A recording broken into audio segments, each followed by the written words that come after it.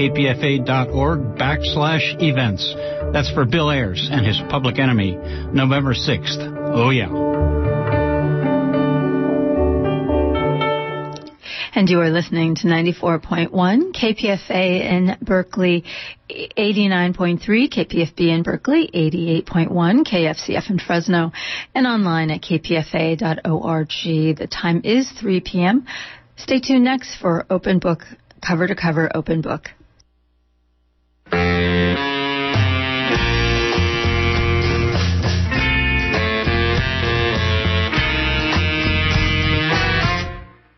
Welcome to the Poet to Poet series. I'm your host, Dina Serrano.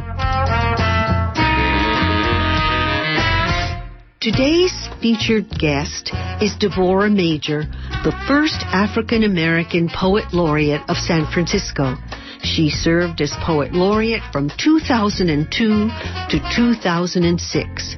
She is a poet, a lecturer, a creative nonfiction writer, a fiction writer, and editor. This prolific writer has recently completed a two-poet flip book with Opal Palmer Adisa called Verdini Amor, Amor Verdini. Welcome, Devora Major. Thank you so much. I wonder what poems you brought for us. I brought a kind of mix from different books that are coming out, forthcoming, mostly new work. Okay. Oh, wonderful. Yeah, and so I thought that one of the things I wanted to do was I brought one called On Issues of Aliens, Immigration, and Cosmology that I wrote just after the whole Arizona mishmash. The book banning? Yes, and all of that. And really thinking about what the word is, what alien means. In all of its things, and the fact that none of us are where we started out. So, 1. Truth be told, we are all aliens now, traveling in outer space on our rocky blue sea planet. Only a few of us stayed nestled in the belly of our ancestors' birthing, on the lips of our mother's womb.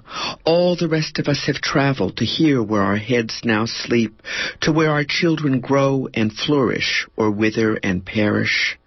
But once we were all natives. Long before the ones whose names we have forgotten began their trek, we were all natives. Long before the ones who stayed stopped telling stories of we who had left.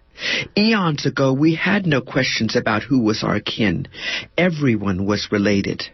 Then we began to travel, turned each the other into opposites, becoming and creating aliens. We travel this planet near the edge of our dark Milky Galaxy, rotate steadily circling one sun, ghosted by one moon, in concert with no less than 8 planets. We revolve with and without each other, and sometimes meet meteors who whistle through stardust, creating sandstorms, lake beds, mineral deposits, and fossilized amoeba. And as we move past comets, flying past us, we see stars fall from the sky and marvel at being in the middle of all these galactic wonders. Thus we travel with and as aliens in outer space on this planet where we live. And everywhere we stay, we are surrounded by other voyagers, like and unlike us. I know. I've always been an outsider, amidst immigrants, besides aliens, next to strangers, just like you. You've been listening to Devora Major, reading from her own most recent work. Wonderful poem. What else do you have? Thank you. Well, this is another one. I don't have a book place for this yet, but this is called A Clap Clap Song for Han-Ho Quiche. And I was in Connecticut, actually, at a Soul Mountain, which is a writer's retreat. And I was taken by Marilyn Nelson, who was the former poet laureate of Connecticut. It was her place, to a museum in Connecticut, and I found out about Han-Ho Quiche, who was at the age of 12, she was convicted at 11. She was hung in 1786. She was of African and Native American Pequot descent. And I thought what it takes to hang somebody. And she was developmentally challenged, probably because of an alcoholic mother. So this is her poem. And they're all to nursery rhymes that we all knew. Lost child, Indian, black, Ghana and Pequot, marking your back. Jailed, judge, hung from a tree, tiny legs dangling for all to see. 2. Your daddy, black, black, black, was shipped out back, back, back. Your mama so red, so red, so red, was pushed way back, back, back. You were only 4, 4, 4, pulled from home's door, door, door, intention and sold, sold, sold, lost to ma forevermore, more, more. 3. One big girl, hair blonde, not red, took your strawberries, the lawyers said. You got mad and bashed her head. A sweet little angel, now all dead. 3 white boys with big, big heads grabbed that girl and bumped her head. I didn't do it, you cried and said. I didn't make that big girl dead. Guilty, so guilty, the judge harshly said. A rope will go around your head. Your mama can't help you. You will soon be dead. You want our mercy? Your skin's too red. Wow. You know, I've heard that reading those children's rhymes and reading children's rhymes like Mother Goose to children is very, very great stimulus for them later being able to be poets. What do you think of that? Well, that's interesting because, of course, I grew up with all of those, too. I think there's something to that. It's funny. I mean, this is really one of those ridiculous things, but my husband and I were talking about cartoon shows we liked, and I said, I used to love Rocky and Bullwinkle. And one of the things that they had was Bullwinkle, every little episode, read a poem, a real poem. With his moose, he'd pull it out of the hat and read a poem. And I think that, I think seeing that stuff and understanding, because there's a certain magic in the rhythm and the rhyme, and it means this, but it means a little more. I remember once Jack Hirschman, as he was about to read a poem, mentioning something about reading a lot of Robert Louis Stevenson when he was a child, which I did too. And I think all of those things stay with us and guide us later as poet, including all our clapping games and jumping rope and all that great stuff. I think so too, and in fact that's why I did it, because that's why I was going, Mary Mac, and I was like, okay, wait a minute, but when I think about it, she was developmentally challenged. She was arrested 11 years old. Now, I don't know that those clap songs were, but she was of an age where that's what we did when we were little girls. I mean, now girls, of course, are more sophisticated, and they give those sounds up earlier, but that's what we used to do, right? We spent so much time doing clap songs as little girls, and I was like... And jumping. And goodness. Ball bouncing, and they each one had their own little poem that went with it, their little chant. I remember that. Jump roping, and, my name is Amy, my husband's name is Arthur. We come from Alabama, and we sell apples. My name is Betty, and my husband's name is Bob. We come from Britain, and we sell bags. Yeah, right, exactly. Yeah. So what else have you for us? Okay. I brought one from something that Opal Palmer and Dee said. This is actually written by both of us. We have a chapbook coming out from Artichoke Press, which is a little micro press this young woman in San Francisco does, called Incantations and Rites. And we decided to do 2 poems that we wrote together. And I just feel like writing together is like a form of torture. So I did it with, so this one, I started incantations, and then she built it, and then we went back and forth for a while, and she started rites, and then I did it. So this one is ours that I started, although as it ended up, the first few words are hers. So this is actually written by both of us from the chapbook that's coming out in May. Incantation. The drums call, our feet dance, dance. We are this place, the clay and salt, the river and sand of it, the seed and ash of it. We are sound, water, flesh, spirit. The rhythm guides us, our hands clap, clap. Our faces emerge from cresting waves. Our bodies unfold like tropical blossoms. Our fingers rise from desert dunes. Our feet unhurl from roots of trees, flush with the odors of honey and garlic. The sun dazzles, our eyes marvel. Marvel. We are so much more and so much less than this place, much more than we have invented, far more than we can imagine. We are sky opening, rock forgiving, wind eternal, earth parenting. The orishas infuse our heads, observe, observe. We dwellers and exploiters who sleep on the land and till the soil, weave moon and stars into something we call tomorrow and future as the care caretakers of this place. Give praise and rejoice. Sing, sing for this place that is us. Wow, you just heard Devorah Major reading a poem by herself and Opal Palmer. So did this turn out to be torture, or was this in the actually end fun? Turned out to be really well. I think Opal and I, but for two reasons. One, we've worked so long together and we have a respect for each other's work. But the other thing, we did it by email. We didn't sit down with each other and do any of it. So I did it and sent it off. She sent it back to me. I had some global questions about the form of it. She had some global answers about look at incantations and these kind of things we needed to do rhythmically. So then after that conversation, I responded to her. She responded, and it really worked out well. And the same thing with rights, where it was just, but it really requires, well, I think life constantly requires this, but a constant setting aside of ego and just being clean with the work and what are we trying to do. And we already had the other poems picked out and somewhat ordered. So the first half, incantations and pulling out the good and chanting for the world, positive. And rights, really, it's death rights. And they're for all the young men that are either being killed by police officers and security guards, vigilantes, but also the ones, actually the one I'm going to share for Jaquan, is for the Black and Latin. Not that other men don't kill themselves, but right now Blacks and Latins really are cornering the market. And it's in the thousands. And by the thousands, I mean of African Americans currently it's running 8,000 a year that either kill each other or else they kill the grandmother, the baby, who get caught in the crossfire. And the numbers, that's staggering. That's more than have died in 10 years in Afghanistan. It's staggering. So anyway, this is for Jaquan, but for anybody who hears this, put whoever's name on it for Jaquan.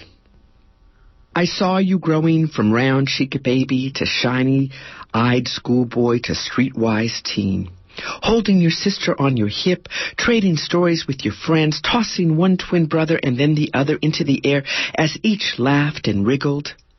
Still, I know little of you, except for your keenness of mind and undercover smile, a certain gentleness despite it all, and your tall, lanky frame, full of a dark energy never quite harnessed. But this poem is for you, Jaquan, so you will be more than a corner of a back-page news story, a whispered rumor, a nod to those who did not know you, a snicker from those who claim to know your kind, because you were always more than that, because you should be more than a bullet in the middle of your 17-year-old chest, a few blocks from your cousins' homes, from the streets where your father roamed in slang, love, and fought. Still handsome, they said, when laid out in the polished white tuxedo and sunset orange shirt that you would have worn to your senior prom a few weeks away. Your people gathered, filled 2 floors to say goodbye, to send you on, knowing that what you could have been was infinite, given maybe just a few more years to steer in the right direction, to stride through these violence-littered streets on your brilliance. But from the day you were born, equal parts of cockiness and tender, deadly shadows painted everything, waiting, lurking for you. Do you know, Jaquan, how many teenaged boys shot or stabbed or beat to death one another in this self-proclaimed bastion of freedom and justice since you died? It was more than 100, I will tell you that. Double that figure if we raise the ages to teen through 23. And for we who say we love you, or we who say we care, for all of us who shake our heads, oh, what a shame. Oh, what a shame. Oh, what a shame. There is enough blame to go around. Everyone can take a bite of that humble pie. What were you but a promise broken, a future betrayed by those who knew you and by those who did not? We do not keep count of the fallings, of the failings. We scream out, the state does not love our children. Look at how it treats them. Look at how it kills them, renders them invisible. But what do we do to stop the killings of our children by our children? Who stands up for you and the thousands in front and in back of you? Instead, we speak of crime waves, homicide rates, and uncontrolled youth violence. We speak of more incarceration and gun laws and about how much we fear our young. Where is our outrage at this slow, corrosive genocide? Where and how do we carry our shame when we do little or nothing to stop it? We do not call your name, Jaquan, or the name of the hundreds like you, the thousands like you. We should do more for you and the dozens who died between the time I started this poem and the day you were buried. For you and the hundreds who will have died between the time I finish this poem and read it aloud. For you and the thousands who will die before this poem finds a stranger's hand. You're listening to Devora Major, reading her original and more recent work. That was powerful. Very powerful. What do you have for us there? This is called Tour of the Grounds, and this is a part of my peace series. I feel like after the war, what comes, after all the wars, after we figure it out enough to have peace, I think everybody has this kind of utopia. Oh, it'll all be beautiful. And I don't think that's true. I think there'll be problems. But I think that maybe that one will be passed. So this is the tour of the war grounds and the thing that we need to remember it. We need to always remember. We need to see peace and past peace, and that we'll still be struggling, and never forget. Tour of the Grounds. We are nearing that place where the wildflowers will soon root again, and the grasses break open their yellow seeds to climb up the rays of the sun. Look, already the birds return to the bruised and cracked branches of nearby trees, adding strips of singed khaki and glistening shell casings to the walls of their nest. Although these are the grounds of the newly dead, we can already see the day when their maimed and broken children will grow and birth their own children, who will have children who will speak only in whispers, if they speak at all, of the hate, fear, and vengeance that we saw in the years of dark sunrises, when lead and fire opened every dawn and stitched tight every night with a howling despair.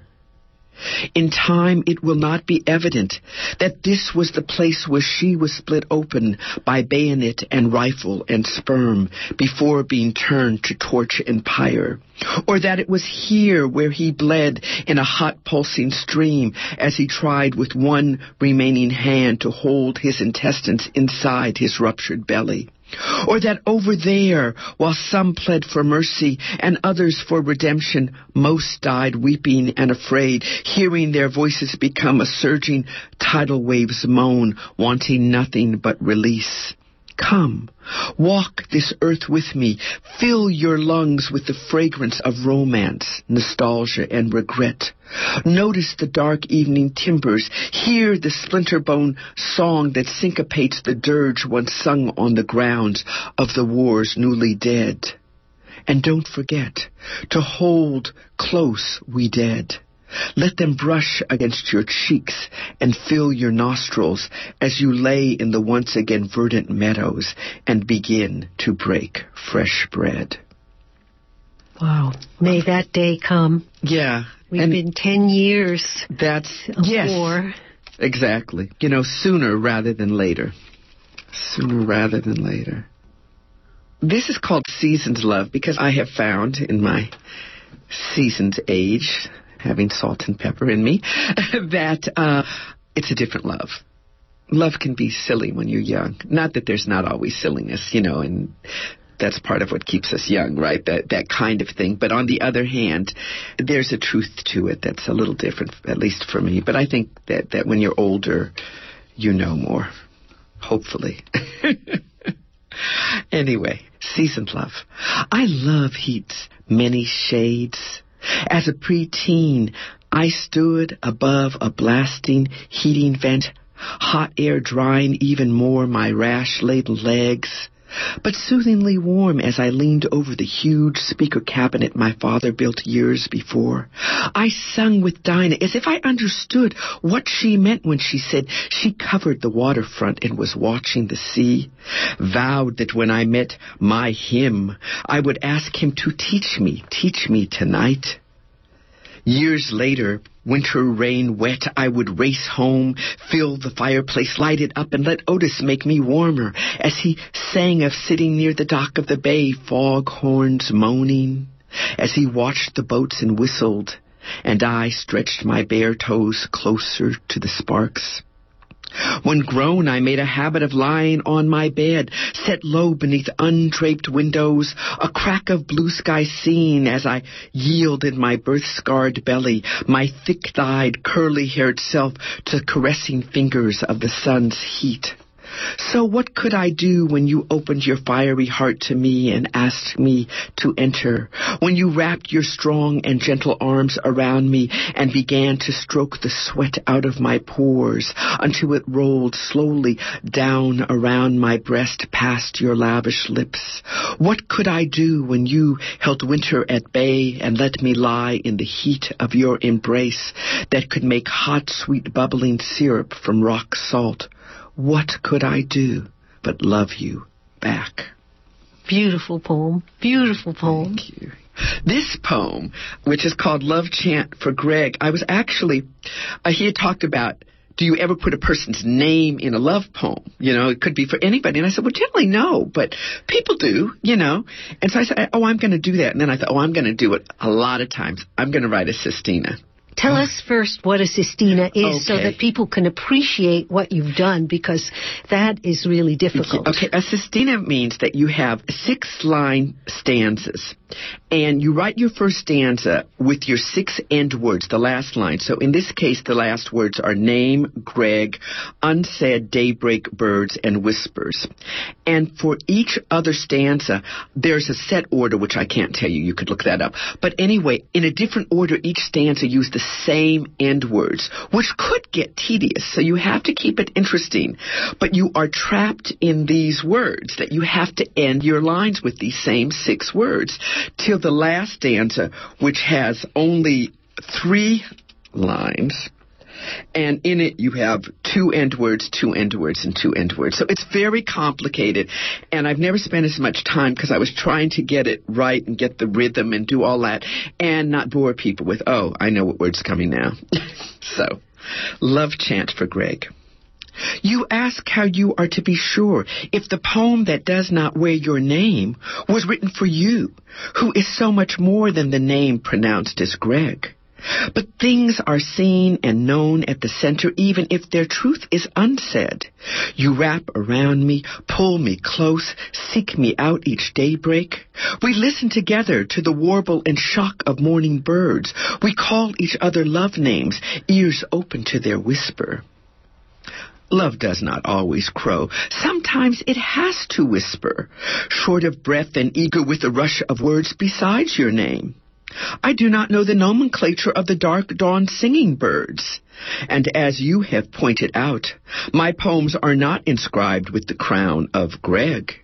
But I am beginning to recognize those curious bird warbles of daybreak, patterned like our own chirping mornings, with nothing left unsaid.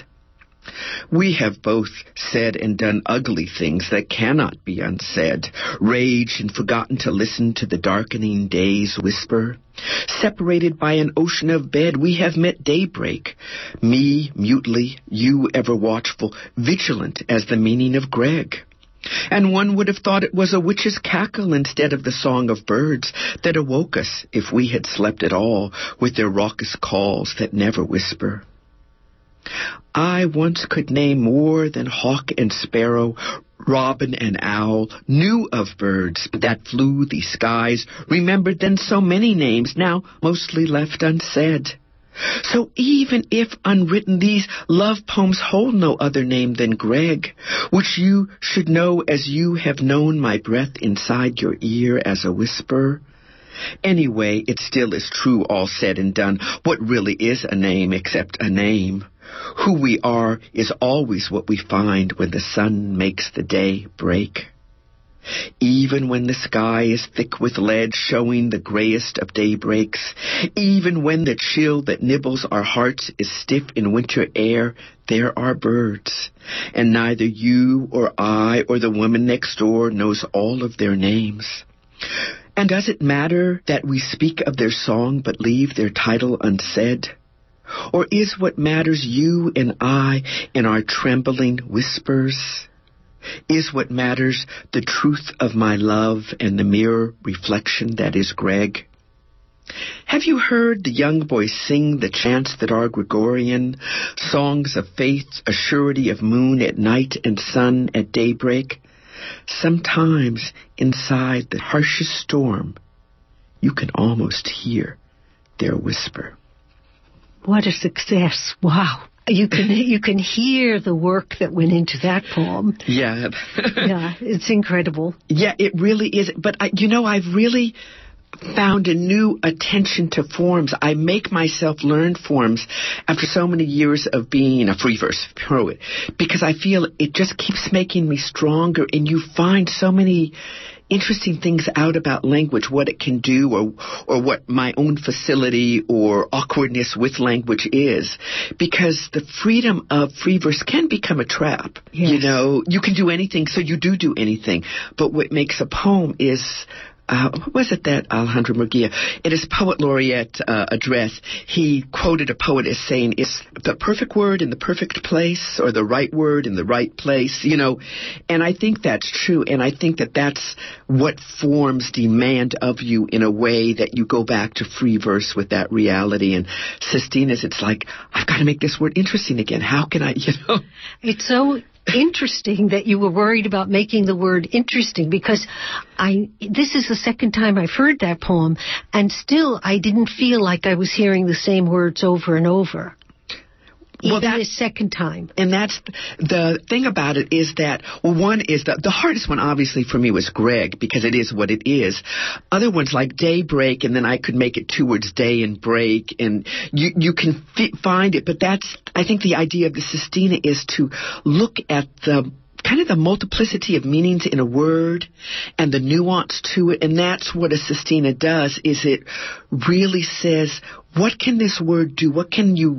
How can you make this one word elastic? And how can listeners read more of your work? Where can they find it? Oh, please buy my books. I would love it if you would buy my books. I have out right now, I've got Where River Meets Ocean and Street Smarts, and you can find, but only online, with More Than Tongue, because it was a limited, it's out of print, but it's still available some places online. And coming out with Opal Canson, Incantations and Rites, and I'm all over the web. So is going to your website a good place? Going to my website, I'm at redroom.com/author Devorah Major. If you just remember redroom.com and you look up Devorah Major, if you go to my web place, there's actually links and titles of my books, my novels, everything. And I've got to say, writers I buy my friends' books because I want to support them. And read the work. Go to a library. That's a help, too. You don't always have to buy it, because when libraries know that then they go and they buy more books. But really to support writers and support also independent bookstores, Marcus and Modern Times and places like that are places that do keep my work and other writers, because we depend on them. I'm way down the list at Amazon. You can get my books there, but, I'm not in their selected books to look at, and I think it's really important. There's a lot of us independent writers very seriously, really struggling and really trying to constantly get better. So you want to Google Devorah Major and check out her poetry and check out her novels. Thank you so much, Devorah Major. Thank you. It's been a pleasure. The same.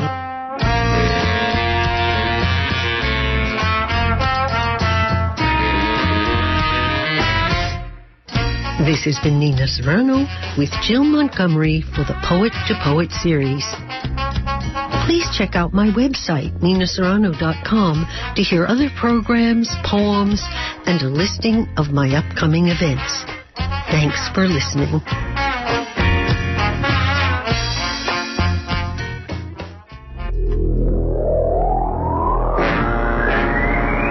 The 2013 Horror Film Festival is a spectacular community celebration of independently produced short horror films. This is a benefit event for Berkeley Community Media for future film festivals, showcasing the vast talent in the Bay Area and providing a frighteningly enthusiastic audience and media exposure, plus a few zombies.